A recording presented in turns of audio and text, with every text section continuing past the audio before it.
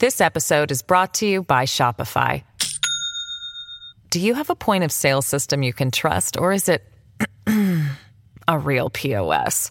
You need Shopify for retail. From accepting payments to managing inventory, Shopify POS has everything you need to sell in person.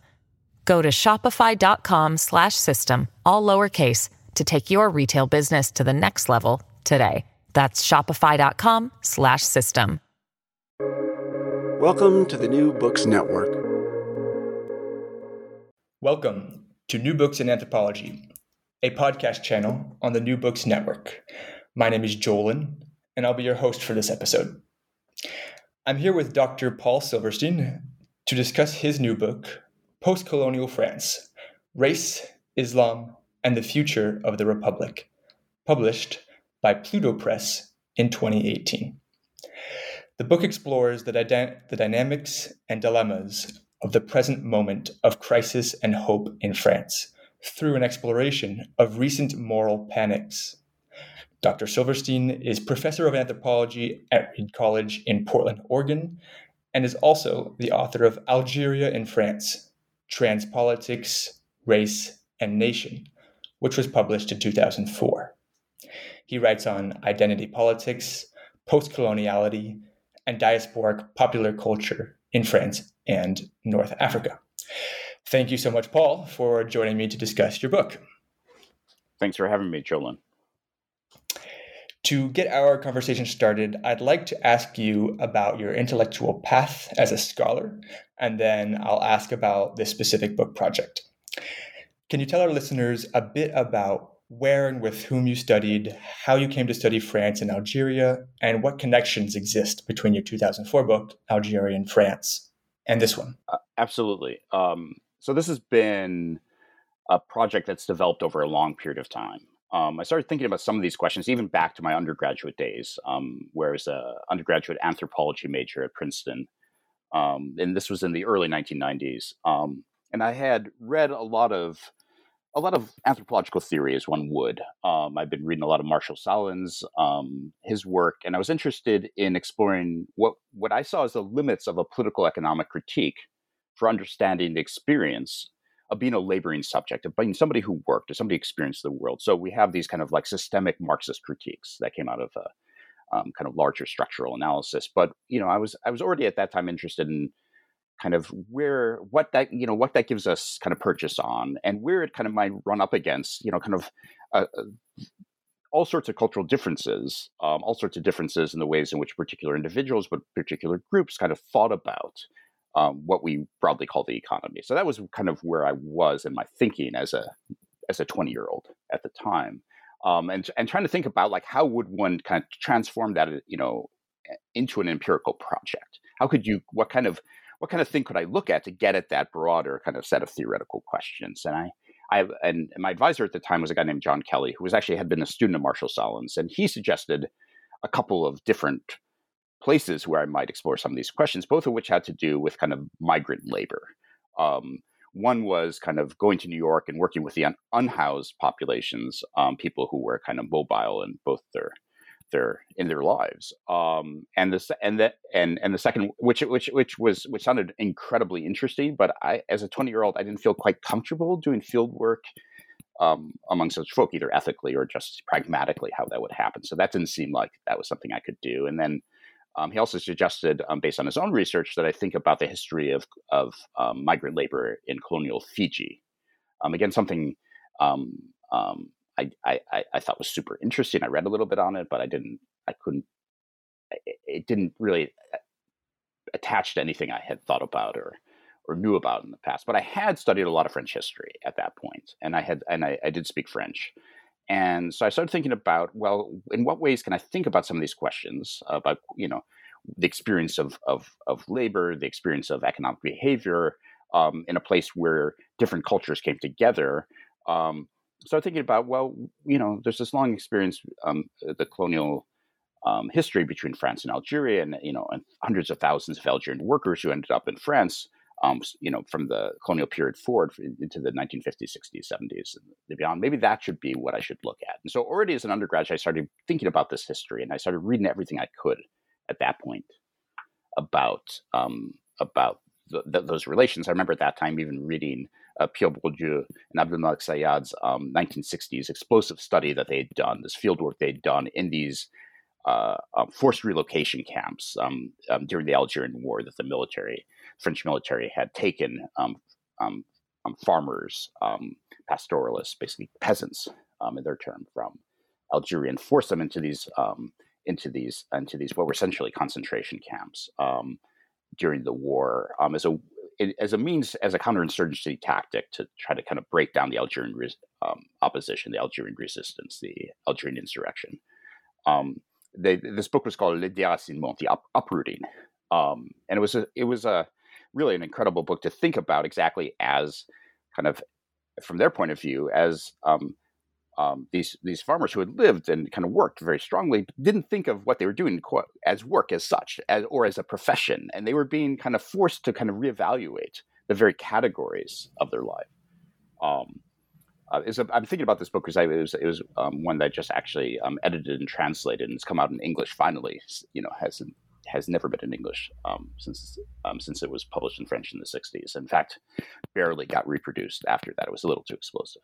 In any case, so as an undergraduate, I started thinking about that, and I ended up writing a thesis that was thinking about that kind of moment of the creation of Algerian migrant labor from the colonial period to the present. So, and then I went to graduate school, and I've kind of followed this trajectory from Princeton to Chicago, and started studying with anthropologists, historical anthropologists like Salins or like Bernard Cohn or Jean Komaroff, who are students of colonialism, and as well as taking courses with Arjuna Podarai, who was an anthropologist of thinking about kind of what he was calling at the time transnational social formations. How do you think beyond the nation state? And I got very interested in thinking about, how does a nation state come to be? How is it challenged? How is it transformed over time? What is the experience of kind of living as a person of migrant or diasporic background? And I was studying Arabic at the time and doing kind of Arabic study and some preliminary research across the Arabic speaking world. I was in Yemen for a while. I was thinking about, kind of Yemen is a place that has a huge diasporic population, but also kind of had recently become a host for refugee populations from Eritrea. I kind of thought about doing a project there. Then a new version of the Civil War broke out, and that long-term fieldwork became impossible. Then I started thinking about Lebanon. I went and spent some time in Lebanon, trying to think about Lebanon similarly as a place that was both kind of a host of and of refugee and immigrant populations, but also with also a site of emigration from which huge Lebanese diasporas around the world. And similarly, the war never seemed to quite end there, and it was very difficult as an American to get research permits to do research in Lebanon. So I had all these great ideas to kind of do these projects elsewhere, but I end up coming back to the French project in part because it was, again, I had the resources to do so. I'd been spending time in Paris in the meantime, and I was still interested in kind of tracing what had been a historical project into the present experience of being of, if you will, migrant background. And so the first book, and so that became a dissertation project, which eventually became, after many iterations later, my first book, the Algerian France book. And it ended up being, and what I was trying to do there was to do an ethnography of a Algerian community in Paris. And that's a complicated thing because there's no single Algerian community. There's no group of Algerians. They don't live in a single place or all this. It's a kind of dispersed population across different kinds of, especially in, I was located in Paris, and so I was already making choices there, but already in Paris, it was, we're talking about people dispersed across mostly the peripheries. And so it became a challenge to write as a kind of fieldwork project and to think about kind of what methods do I need to kind of think about the way in which you feel Algerian, under what circumstances you come to feel Algerian in Paris, through what kind of institutions does that happen, in what kind of places where you're going to, it's moments where you're going to get your residence permit, for instance, where you're interfacing with the state, or I became interested in various cultural associations and religious associations that people had formed. Stuff, and I was interested in artists and activist artists and people doing various projects, writers, cartoonists, dispersed as they were across it, that they were kind of creating some of that the associations, these artists, these projects, these moments, these events, celebrations became the glue, became the kind of the means by which a sense of being Algerian, but within the French landscape, came together. As I started the research, this was now in the mid-90s, there was the civil war in Algeria, what you might call a civil war in Algeria, was in full swing. And this was a insurgency that was occurring, and a counterinsurgency by the government, and it was a mess, and in every sense. And it over the course of a decade, what's called the Black Decade, an estimated 150,000 people were killed in the various violence that was occurring across the Algerian countryside, and this was not only producing a huge amount of people who were essentially taking refuge wherever they could, including in Paris. So you had a lot of Algerian intellectuals, Algerian students, Algerian journalists, just anybody who had family in France, kind of making their way to get out of this kind of violent situation in Algeria. But it also turned people's attention to Algeria. Even people who were born in France to Algerian parents or grandparents who had spent like a good chunk of their youth trying to be French, and maybe trying and failing, and at least like not really wanting anything to do with their parents and grandparents' background. Suddenly, they found themselves kind of energized, brought in by the situation that was kind of all-consuming, because it was not only in the media, but it was in people's lives, it was in family stories, it was in every communication they were having with them. And in the midst of this war, there were both very strong kinds of movements around identity that were occurring, both around Muslim identity and a kind of what you might call an Islamic revival that was happening, kind of course, across the Muslim world, but was pretty strong in Algeria and with Algerian populations in France, but also a rising Amazigh or Berber, what was used to be called Berber, identity movement. That was all the more, that had started, you could trace it back to the late 60s, but certainly it had started, kind of as a movement in the early 80s, but really was accelerated during the war because of the needs of these communities to protect themselves, especially in a place like Kabylia, which is a Amazigh region in eastern Algeria, from the attacks that were happening from the outside, both from government forces and also from the Islamist insurgency. And all of that, which was happening, this kind of war that was happening in Algeria, had all these spillover effects in France. So part of what I was trying to do in that book, The Algerian France, is think about the way in which events occurring elsewhere kind of play out in your space, and what that means for people who themselves feel connected to that area in one way or the other. How do they kind of respond to that? How does that orient their things, and especially as in the midst of a kind of world of an evolving kind of world of France that was treating them as people of Algerian descent, as Muslims, as different, and they're feeling that racism at the same time. So it's this kind of this experience of exclusion and this other experience of this all-consuming kind of conflict, these events happening elsewhere. How do those intersect in the lives of people? So it was an ethnographic attempt to capture that moment, if you will, of the mid-1990s there. That's what ethnographies do. They capture a moment, and they try to kind of trace the emergence of that moment to various kinds of historical events, to various kinds of historical processes. I think of ethnography in some ways as a genealogy of the present.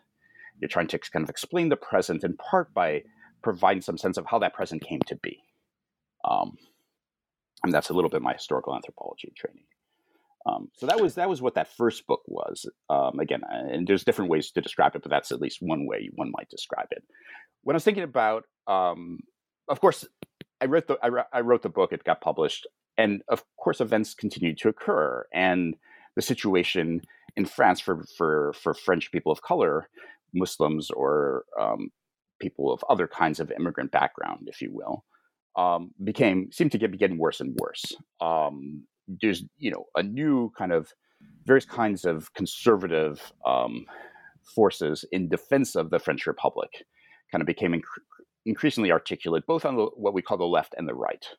Both the xenophobic far right that continued to blame people of immigrant descent and Muslims for all the problems of France, and on the left too, which is to say in the kind of the secular Republican so-called left, where there's increasing anxieties about what is the future of this social compact that treats that ostensibly kind of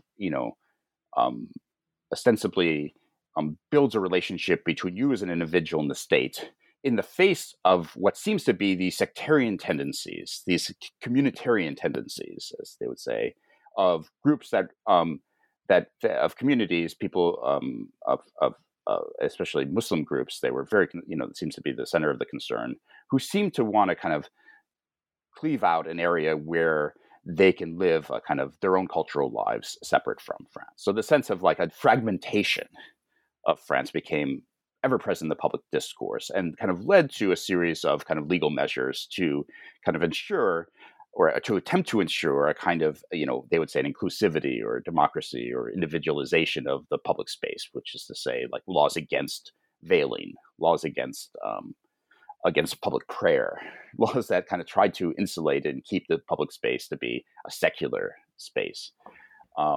This was happening alongside some increasingly both increasingly outspoken people of color and Muslim French who no longer, who didn't want to play this game, who didn't want to play the game of just, being, good, like, secular French citizens, but were increasingly outspoken in their public demands for recognition, their public demands for their rights as citizens of France who wanted to have agency in the future of France. And in some cases, and we're fed up with things like police violence. So most famously in 2005, a series of uprisings occurred across the peripheries of the major cities in France, the banlieue, where, residents basically, after the police killing after the death of a couple of young kids who were running away from the police, they rose up and said enough, essentially, and that kind of spread across this. This led, of course, to all sorts of more policing and more surveillance and more laws that against incivility that just seemed to make things worse. Every time there was, and there's a series of other kinds of uprisings or moments of violence, including around the publishing of the cartoons, of these Islamophobic cartoons by Charlie Hebdo, and then the kind of violence that was brought on against the editors and cartoonists, some attacks in 2015 as well in Paris. After each of these moments, we saw there was these upsurges of Islamophobic rhetoric and kind of protectiveness around the future of the Republic. I wanted to in the second book kind of tried to kind of get a sense of this moment. What's going on in France? Why are these things? Why is the discourse so strong? Why are a small number of people being blamed for all of society's problems? And how is it that people are taking action and voice? I wanted to do in this book kind of present some portraits, and I try to do this at the end of each chapter, of various artists and activists of various different backgrounds, Muslim and Jewish, Black and brown, men and women, who have kind of in various ways tried to actively chart or imagine a different way of being French and Muslim, French and Jewish, French and whatever. And some of those are doubling down on the secularist principles. Some of those are pushing back strongly against them. And some of those are creative in all sorts of other ways. So that's what, in large part, how I see the relationship between the two books. Thank you for that response. And I hope that we can definitely touch on sort of some of the details of how your interlocutors are responding to pundits or commentators' reactions to immigration and or the revolt, etc., a little bit later as well. For now, I'd like to get into the content of the text itself. The title of your book is Post-Colonial France, And very quickly, the reader, or this reader at least, understands this title, at least in some reading of it, to be playful or missing punctuation, perhaps. As you state on the second page of the introduction, and here I will quote you at length, the putative demise of France's overseas empire did not bring about the end of colonial relations or their entailments.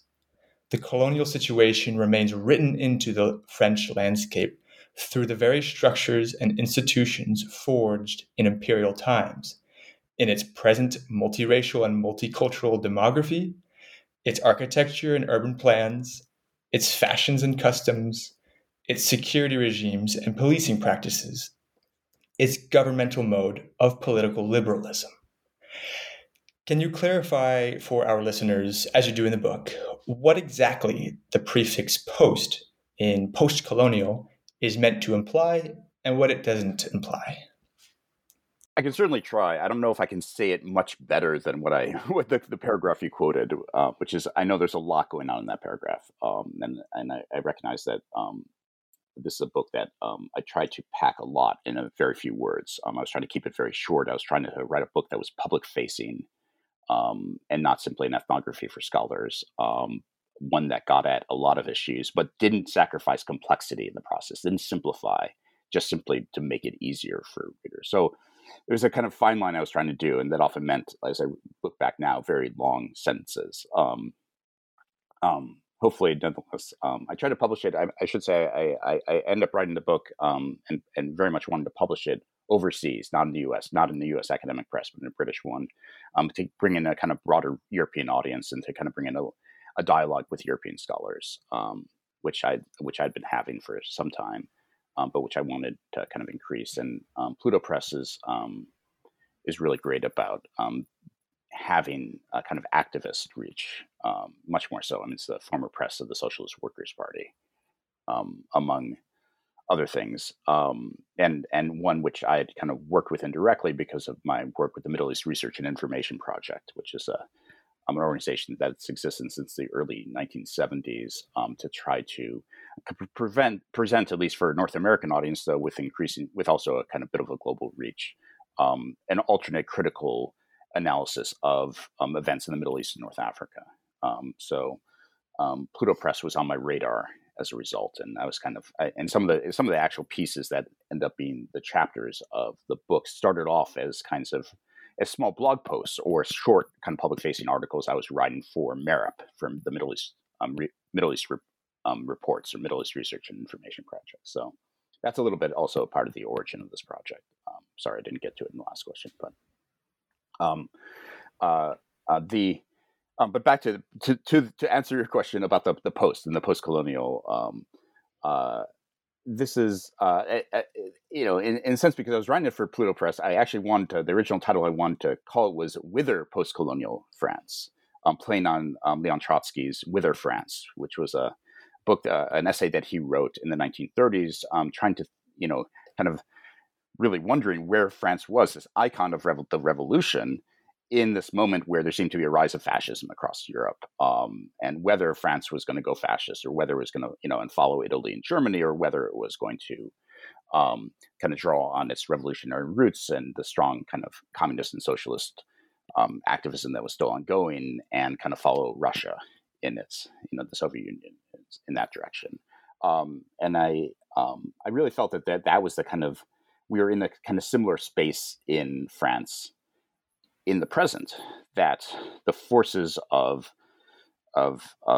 nationalism and neo-nationalism have kind of risen and continue to be strong, such that Marine Le Pen and the new version of the Front National, the new version of her father's National Front, still garners some huge percentage of the votes in the presidential election, as well as in European elections, and even, you might say, within the secular republic, it's kind of been, in some sense, drawn towards that anti-immigrant discourse, and a kind of very hyper-conservative notion of what makes France France, not necessarily based on a culturalist notion, as the Front National or the far right might draw upon, drawing on its Christian or rural roots, but more on its kind of notion of a secular republic that comes out of really less as much out of the revolution as on the Third Republic and the radical Republican reforms that happened at the end of the 19th century, holding on to that roots. There's that kind of hyper-conservative is like one possibility of France, which is an exclusive France, a France that excludes people of color, people coming from different historical cultural experiences, peoples that who are no longer feel comfortable or in some cases are not able to express themselves as they are to take care, versus a kind of strongly rising, as I saw it, possibility of a truly, if you will, post-colonial France, a France that has a true sense of its historical genealogy within colonialism and slavery, that is not afraid of that genealogy, but builds on it to understand a kind of the burden towards the historical burden towards truly including a multiplicity of backgrounds, a multiplicity of ways of being into a project. To be a truly inclusive France, a truly post-colonial France, was the other kind of possibility. So in some sense, I'm using post-colonial to refer to people, to those who come from, who represent these different kind of histories, these different parts of France that have always been part of France, but who are increasingly vocal and increasingly active in kind of pushing that vision of France. And now this, in some sense, this is borrowed from a kind of language of identity politics that's coming from the United States in many cases, or at least an awareness of kind of like other kind of parallel movements that are happening around the globe. So it's also there's this kind of sense of kind of decolonial perspective, as we might call it now, as well. So that's one kind of sense of post-colonial France, is kind of pointing towards this one possibility, whether post-colonial France in some senses, like, could there be a possibility of a truly post-colonial France? The term itself, post-colonial, is often misunderstood, at least as I read it. Some people read the post part of post-colonial as meaning simply after colonialism. And it seems to imply that colonialism was relegated to a distant past. And post-colonial studies, as I've always understood it, as it's emerged from subaltern studies in South Asia, and a focus on the history of colonialism in South Asia, but also in Africa, was actually trying to say the opposite. Was saying that actually we want to kind of call attention to the fact that our present is deeply tied to that colonial past. That as the quote you read from, the structures, the institutions, the categories of belonging, our very demographies, have these ties that you can be traced to the history of colonialism, and you can't ignore that because its structures are present, and so in some sense, like, the post is kind of ironic, if you will. I think that's what you're saying, because it's not in some ways saying that we're not post in the sense of being past colonialism, but colonialism is still with us. For other critics of the term, it seems to imply that, by its that there's something. It seems to ignore the fact how colonial the present is, and to that I would say something to the extent of, while we recognize and we need to pay attention to precisely the ways in which the colonial history continues to imbue our present, we are not living in a world of colonial empires as we have in the past. The colonial imperialism was built around a series of structures and institutions of primitive accumulation of land and resources. It was tied to an ideological project, a racialized ideological project, sometimes called a civilizing project or civilizing mission, in which kind of European powers or the global North felt it had a mission and a duty to bring light to the dark continents, as in the language at the time. It was built in a world of other empires where the standard of sovereignty was not the nation state. Or if it was a nation state, it was a nation state. There was always already an imperial nation state.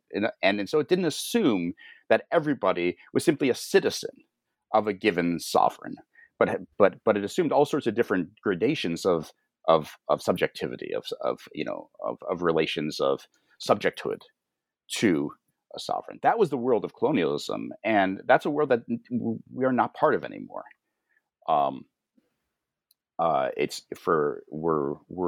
Which is not to say that there aren't, perhaps you could say, neo-colonial relations between parts of the global north and the global south that are still about exploitation and still about kind of profit, for sure.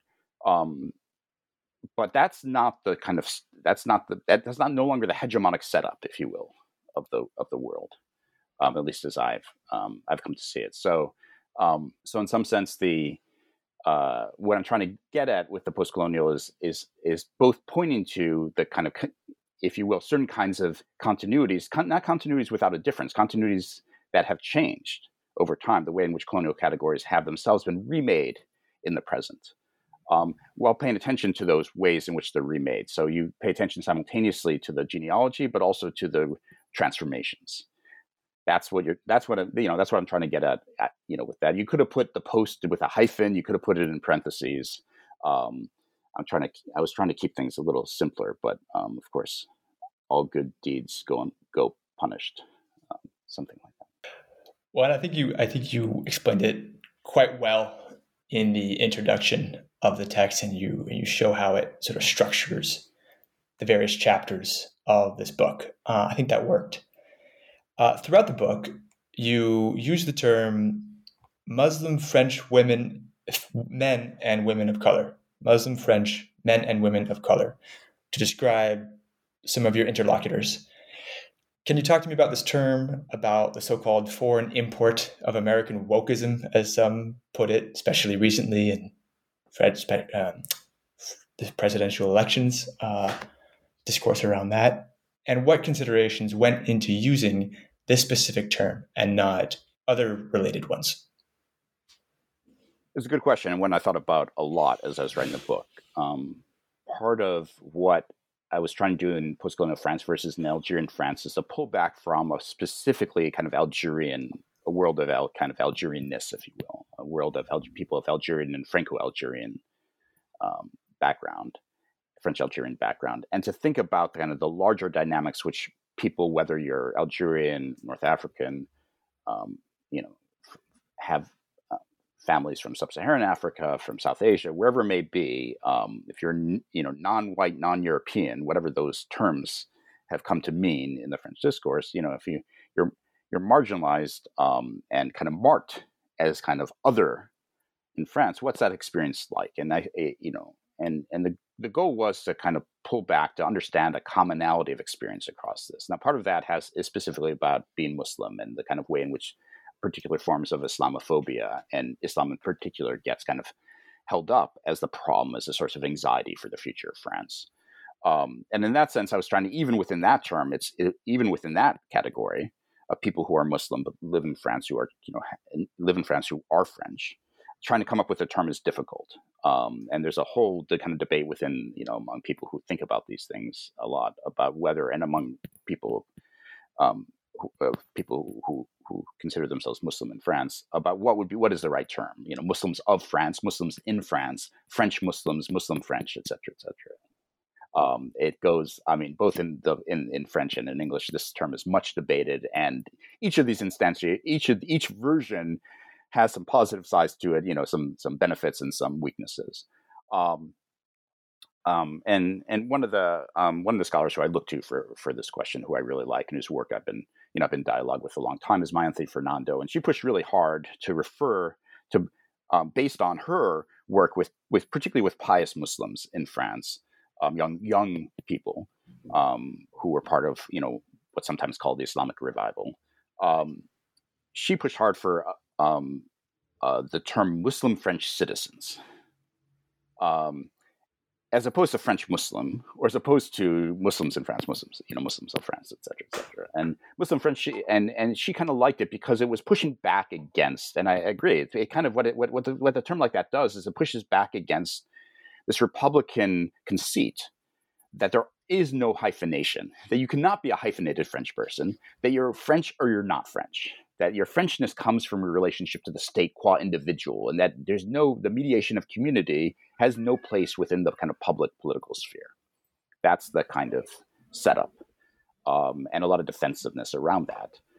So to push back against that, to use a term that essentially kind of re-puts that hyphenation into it, to say, to emphasize kind of Frenchness, you are a French citizen, but your French citizen is mediated through Islam, through a Muslimness, was kind of, seemed a nice kind of provocative way of talking about it. So there's a kind of provocation there, but it also captures, again, like I think what people who are kind of believers, who are pious in various ways, with various degrees of piousness and kind of incorporation of that piety into their everyday practices, how they kind of particularly think of themselves. But not everybody I was trying to kind of talk about, not everybody who kind of represents this kind of post-colonial France in this kind of aspirational sense of an inclusive, France, a truly inclusive France. Not everybody is, of course, of Muslim descent. Not everybody would consider themselves Muslim. Not everybody kind of comes from that kind of, these relatively pious interlocutors with whom my aunt Fernando worked. Many of them are, of course, have very different backgrounds or consider themselves secular or Christian, whatever. And I wanted to kind of also but they themselves are subject to being marked as other, subject to various kinds of racism, subject to various kinds of exclusion, to police violence, to policing and police violence. This is a large number of people, and it's like, I wanted the book to also speak to their experiences as well. So I had to come up. So one would have to come up with a term that can bring all that together. Now, the way it's been talked about, especially in the sociological literature, whether in France or as in the United States, is through the term immigrant.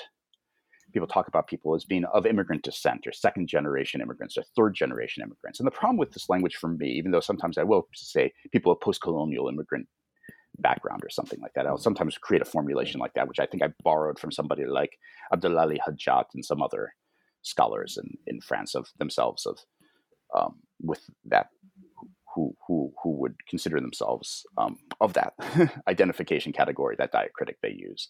The problem with any term that I could come up with that had the word immigrant in it is it becomes an exclusionary category. It says you're not really French, you're an immigrant. So even if you're second generation, third generation, somehow like you're always an immigrant. I mean, so I came to, and this is my reading a little bit of Abdelmalek Sayad and his kind of critical take, again, back in which he was writing in the 80s and 90s,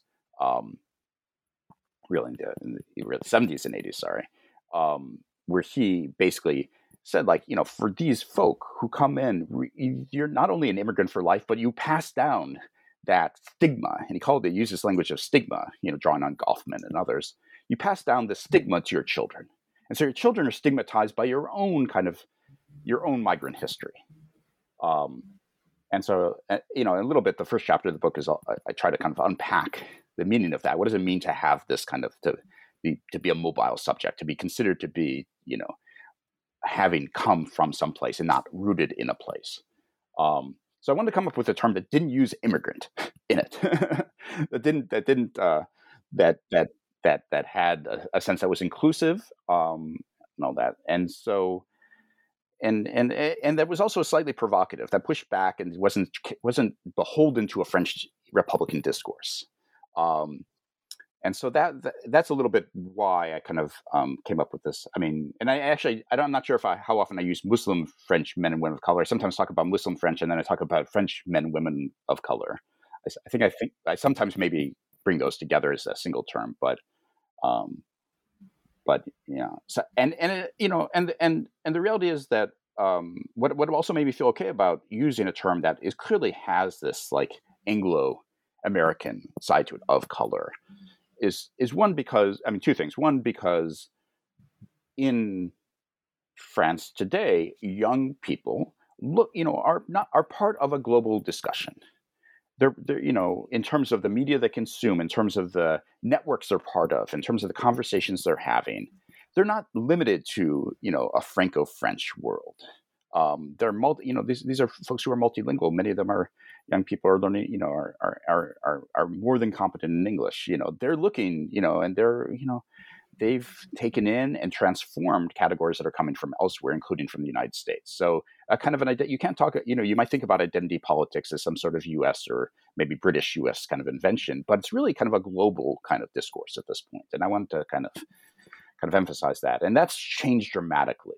The kind of public nature, the ability to kind of speak in these terms, or to even kind of have kind of, conversations about Blackness and all this. When I was a student and doing my research in France in the 1990s, if I used any of these kinds of terms, or even the language of post-coloniality, I was immediately accused of importing exogenous categories, of conflating the U.S. with France, of somehow like not being ethnographically sensitive to the way things play out. And that's true if you think of France as only that Republican discourse. But like in the public sphere right now, there's all sorts of other competing discourses, including one of identity politics, including one of a decolonial perspective, including all these things that go well beyond France, which is threatening. But yeah.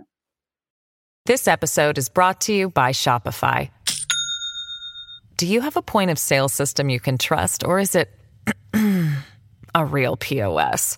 You need Shopify for retail. From accepting payments to managing inventory, Shopify POS has everything you need to sell in person. Go to shopify.com/system, all lowercase, to take your retail business to the next level today. That's shopify.com/system. Sure. Yeah. I was just going to say that certainly rings true in my experience living in France. I met this past spring someone who is German living in France, had never been on the North or South American continent, according to this person, and had participated in a Black Lives Matter protest a couple years ago, calling it a Black Lives Matter protest, not translating those words. So I'd like to just dive into the first chapter of the book a little bit, which, as you note, is called Mobile Subjects. The first chapter connects transnational social formations to racialized discourse on immigrants. And you argue, and I'd like to quote you again at length, that while French men and women of color broadly identify and are embedded within the socio-political structures of the French nation state, such belonging is largely mediated through ongoing processes of maintaining overseas connections. Finding a home in France, in other words, depends on the very capacity to physically and psychically transcend its borders. And you call this everyday transnationalism. And so my question is, what are the larger implications of naming this mode of relating to the French border as such? And I imagine this relates to your 2004 book, where you talk about trans politics. But I'm also trying to ask, what does this term help us understand? It's a great question. I think it was, as many things, you're trying to capture a lot in a single term. You're trying to, name something. And I wasn't really going out of my way to trademark a concept. I was just trying to kind of find a descriptor that was, how do you say, that was kind of short and relatively elegant, or at least short, if not elegant. So part of what I was trying to get at was just simply a lived reality where connections to elsewheres are happening all the time. And that's true for, of course, that's true for everybody, you might say. And but it's especially true for people with families abroad. And I was kind of inspired. I was doing, just kind of a small piece of this. I have a long-term extended research project that I do in southeastern Morocco, which is a kind of oasis valley, marginal oasis valley in Morocco of Amazigh speakers, and a kind of site of strong Amazigh activism. It's kind of in some ways a different kind of strain of follow-up to the 2004 book. And what struck me, and they have, and this is an area, like many areas in Morocco, like many areas of North Africa, many areas of the global South, that are deeply connected through a history of emigration, through a history through essentially what you might call a diaspora. And they talk about it as a kind of there is a diaspora from this valley. They would say the they would say the Ethnoglad diaspora, the Coyotes diaspora, referring to the valley or referring to the group that was living there. That extends quite far, across Europe, but even to North America and beyond. And I remember staying with somebody at some point. This is now maybe a decade ago, and I was struck by, and I knew kind of they communicated with people abroad through increasing kinds of, voice over IP and various kinds of social media and all this. And so at that point, Skype was the thing, and Skype had just come online, and people were getting, even in kind of rural areas of Morocco, getting these cheap internet packages where they could keep, they basically unlimited data internet packages that were starting to come online. And this family had gotten one of these. They had enough connectivity they could do it. And I realized what they had done was they just kept a Skype line open, a Skype connection open directly between themselves and their kids who were living in various parts around the world. So you had this ongoing Skype connection that they just never shut down. And occasionally people would pop up in front of the screen and they would say hi to each other. And, they sit there in front of them and peel potatoes and make dinner or whatever they were doing. And they would keep it open. And I remember being struck by, kind of both the creativity of using the technology to do that, the way you could kind of, conjoin two households and keep them deeply conjoined, through this mediated technology. But also that became, for me, a kind of emblematic of all sorts of other ways in which, people work really hard to maintain those household connectivities, even without, even when the technology was much slower or much less kind of developed. And so that was kind of an extreme version of that everyday transnationalism, just as a kind of empirical reality that people are living simultaneously, like here and there, or that here and there-ness stop becoming meaningful as kinds of physical locations because you have this kind of virtual connection that's happening. So that's one piece of that everyday transnationalism, and then the other piece of it, I think, is also just a series of kind of perspectives, which have to do less about an organized social movement, as I was describing before, like an Amazigh cultural movement, which I was studying, which is organized transnationally, very ideologically so. And it's like, look, we represent this space, which is like across all North Africa, from the Siwa Oasis to the Canary Islands to the diaspora and all this stuff. That's a kind of like ideological statement of a transnational formation that's set up against, in defiance of, in opposition to what they see as the artificial borders between Morocco, Algeria, Tunisia, Spain, all that. That's a more ideological, but the everyday version of it is something like, I live in a world of connections. I have all these resources. These resources I have, whether I speak, I speak Arabic or I practice Islam, may not be, may not constitute a lot of social or cultural capital here in France, but they do elsewhere. And that those elsewheres might be just the area where my parents came from or my grandparents came from or whatever, and which I we occasionally visit on family vacations. But it may also be various other elsewheres. That includes, in some cases, and this is something people are really thinking about, the ways in which people of Muslim French or people of other French men and women of color are looking to the world and are moving out in the world in a way that's constituting a kind of diaspora in of itself, or what some people might call a double diaspora. So the number of people, French men and women of North African descent who now live in places like Quebec or the Gulf, the Persian Gulf, in the Emirates or in Qatar and all this. I mean, it's a huge number of people, and those numbers are increasing.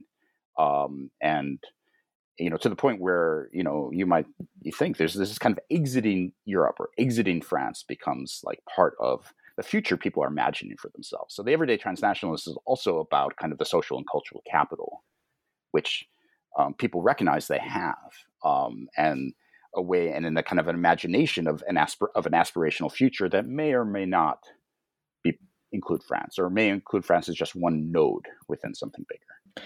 Yeah, I think that makes sense. Thank you for that response. I'd like to maybe just get a taste of some of the topics in chapter 2 as well. I was captivated by your discussion of state management of religious expression in France, which you lead in chapter 2. And you talk about what pundits and commentators get wrong about laïcité, or state secularism, in France, particularly its ahistoricity and the lack of recognition of the origins of the secular project. Here you're in conversation with scholars such as Talal Asad and Saba Mahmoud, for example. So I'm hoping you can give us a sense of some of the context of the state management of religious expression in France. And can you draw out this critique for me and explain how it weighs on the state's practices, that is to say, the management of peoples in France, and on the country's colonial memory, as you stated? Again, great question. A lot going on there. Right. I'll try to get at a couple aspects of it, at least the ones that come to mind, at least in terms of where my thoughts are currently. What's misunderstood, one of the major things that's misunderstood about French secularism, laïcité, sometimes that I might translate as state secularism to kind of just to connote its difference from the U.S. model of secularism, which is about separation of church and state. I mean, is that it's not a separation of church and state, first and foremost. It's if anything, a supersession of the sacred by the secular. It's an attempt to, or alternately put, a sacralization of making sacred of the secular, of the state. And in extreme cases, you can see that where secularism almost becomes almost a kind of a religious faith among the true believers who like push it as if it's like almost a religion and try to convert people to it. And some of that conversion and some of that true belief may sound like atheism, but actually, from the state's point of view and the state's management of religion is precisely what secularism is about. It's about the state kind of keeping religion in its place by defining religion in a particular way to include some aspects of it and exclude others. And as I think you just mentioned, or as I kind of talk about in the book via the work of Talal Asad and Saba Mahmoud, they've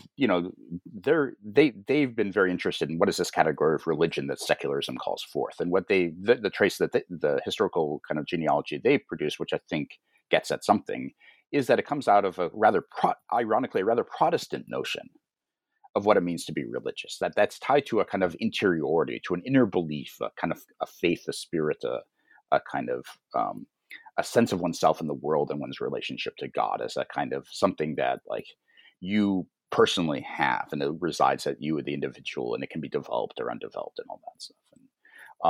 And that's a powerful kind of understanding of at least some aspects of religion, but it doesn't really get at what the experiential or the kind of an Islamic understanding, at least among a certain number of Muslims, is of how they are Muslim, which is not simply about a statement that comes down to I believe in God, but it's about a recognition through one's embodied actions, through one's embodied practices of the godliness of the world, if you will, and the series of obligations that God has put out for one to live in. Those obligations may include obligations around modesty. They may include obligations around behaviors, what you eat, how you interact with somebody, what language you use. They may be obligations around a certain kind of public recognition of God. Any number of these things, all these things come together, and those are not things that can be just reduced to a set of a faith or a set of internal beliefs, but they're actually about kind of exterior kind of signs and exterior practices, about kind of public practices in some cases.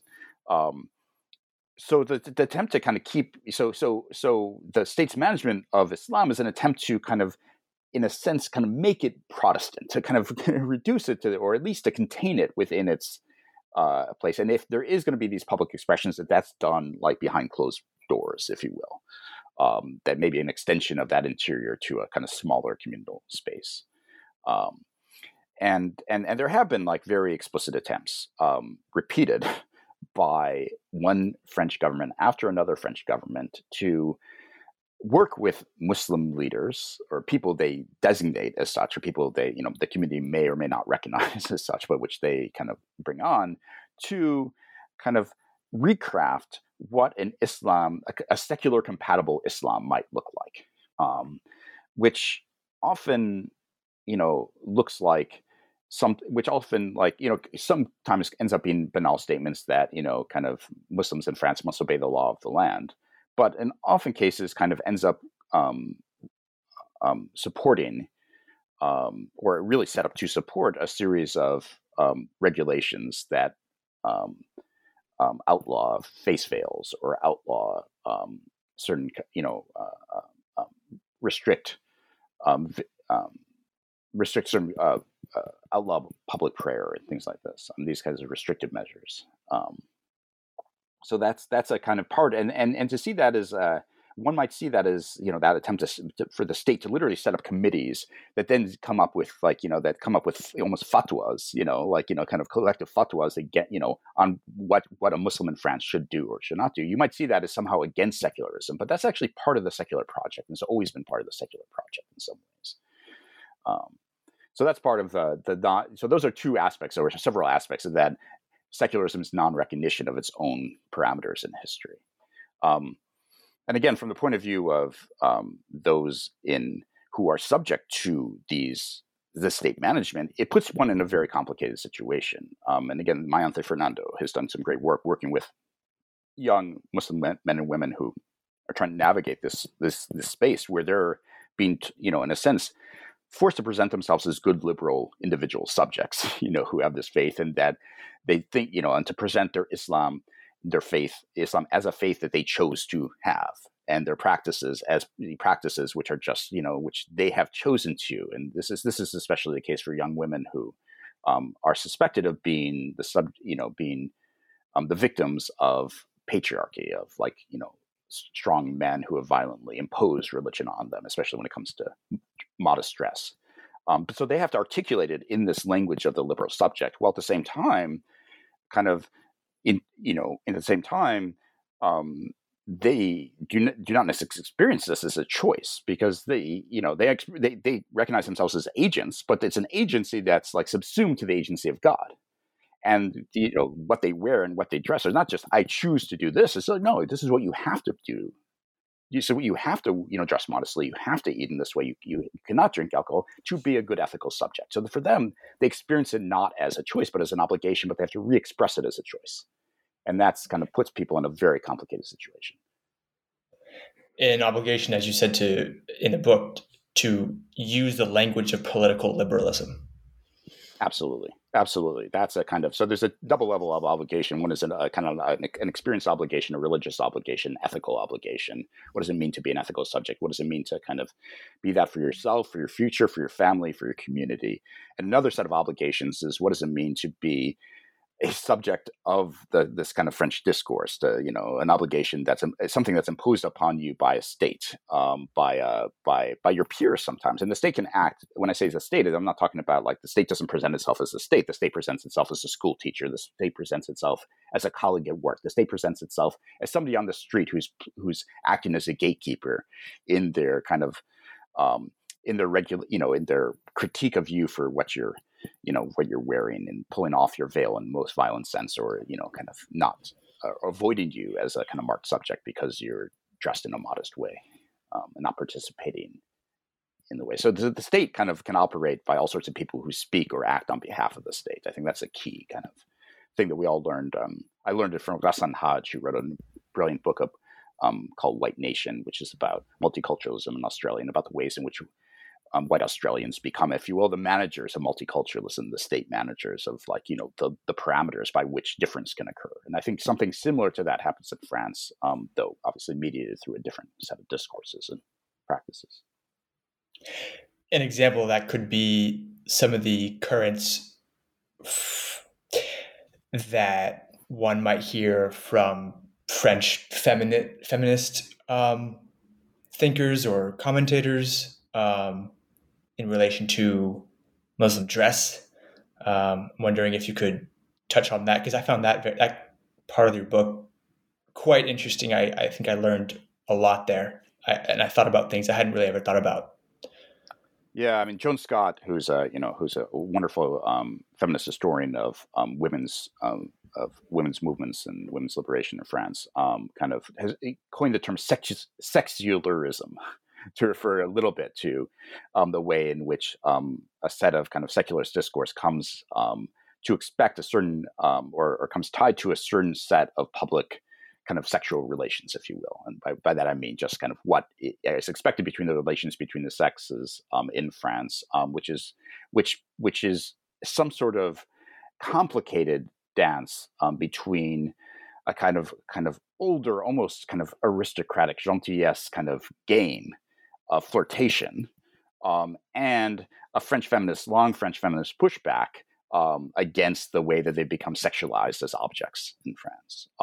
And part of that, the long story from the 60s and 70s of, the French feminist movement was women's embrace of themselves as agents of their own sexuality, that they're not just like the objects of the sexual gaze, but they themselves are sexual actors, and they themselves can decide to dress as they want to dress and act as they want to act and be sexual objects on their own terms.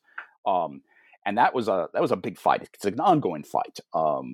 There's the Me Too movement in France. Balance ton port has not maybe quite been as expansive as it has been in the U.S., but nonetheless has kind of rallied women who've experienced kind of sexual violence and sexual sexual assault and rape, to and not have the space to express that, to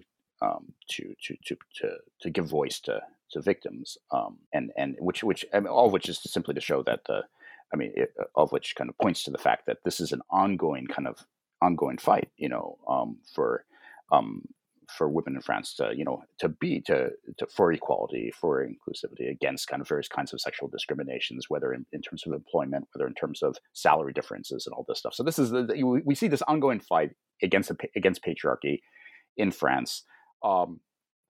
But that's kind of been tied in part to this kind of embrace of kind of oneself as a sexual agent. And kind of then from that perspective, they're seeing kind of, women in France veiled. They're seeing women in France, young women in France, wearing modest dress. And it's hard to think past the patriarchy in those situations. It's hard to see that as the kind of choice that they've made. It's hard. It seems like a step away from embracing one's sexual agency to one where one is denying oneself as a kind of active subject in the world, and just being now the object of somebody else's control. It takes a lot of effort, intellectual, personal, kind of conversational, to understand that that modest dress can still be a mediator of agency. That in fact it takes a huge amount of agency of young women in the world to dress modestly in a moment where they know that they're going to be, marginalized, discriminated against, maybe the objects of violence because of the way they've chosen to dress. To do so in a classroom where a teacher might throw them out. To do so as they walk into a state agency. To do so as they walk down the street. I mean, that takes an incredible amount of courage and agency. And I think part of this challenge is to recognize that courage and agency, and to recognize it as not a threat to the feminist gains in France and to the fight for equality and inclusion of women within the public sphere, but rather to see it as just another means by which that fight occurs, and to see the kind of feminism within that kind of Islamic decision.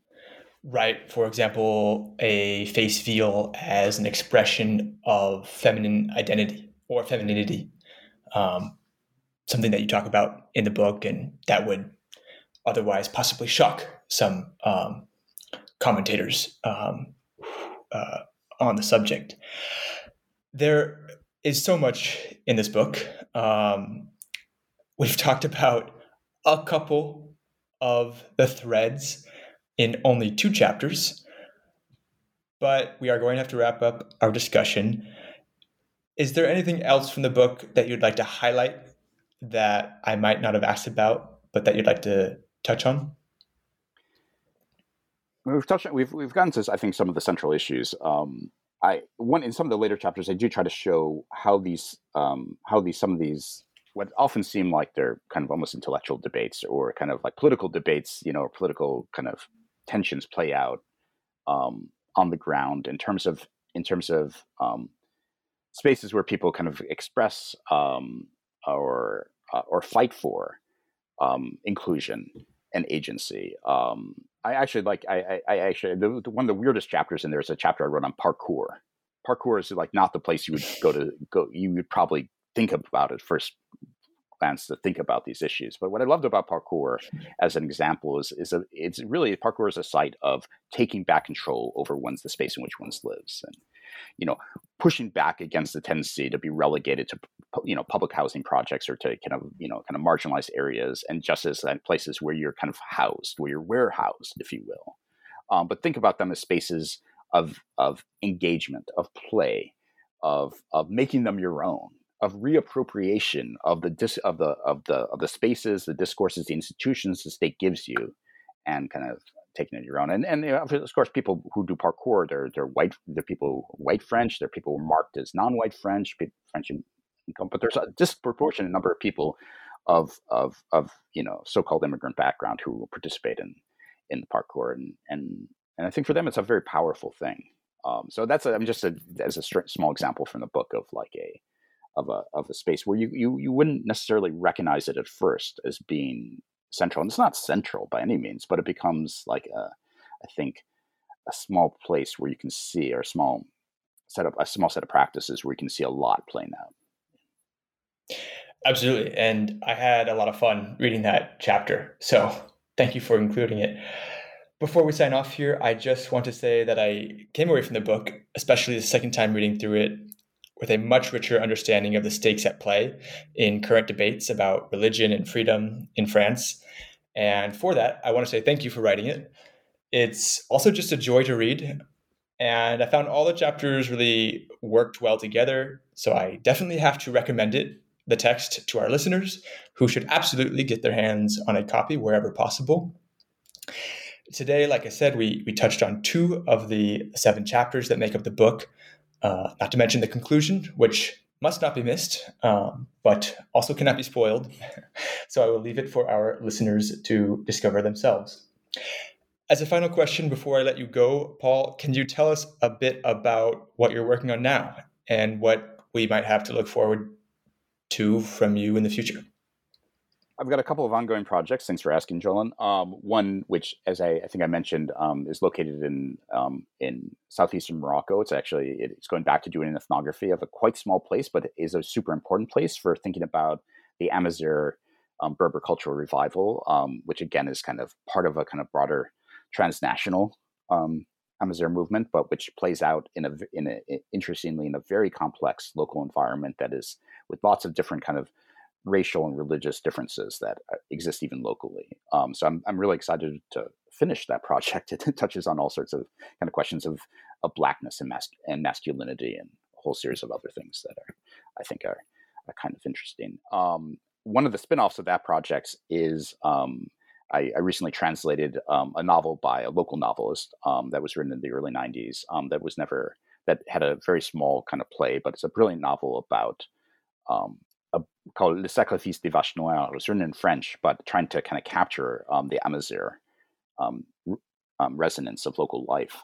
It's an ethnographic novel, but more than anything, it's also a political novel. It's about kind of the saving of an oasis from ecological destruction because of overpumping of the local aquifer, and the ways in which kind of that becomes the basis by which people locally become involved in the anti-colonial nationalist movement. It's told from the perspective of multiple characters, and it gets at some really kind of interesting questions around agency, really theological questions around agency. It's all, if you will, a commentary on the second surat of the Quran, al-Baqarah, or the cow. So I'm really excited about that. I'm bringing I've translated that. The author's family is very excited for it to be published. So hopefully that'll come out relatively soon. And then I have a longer project, which kind of moves out of France, stays in Europe, but moves out of France, or kind of connects France, and it connects the Morocco project back to France through the history of Moroccan labor in the mines, the coal mines in northern France, but also Belgium, Netherlands, and Germany during the second half of the 20th century, from the post-war period.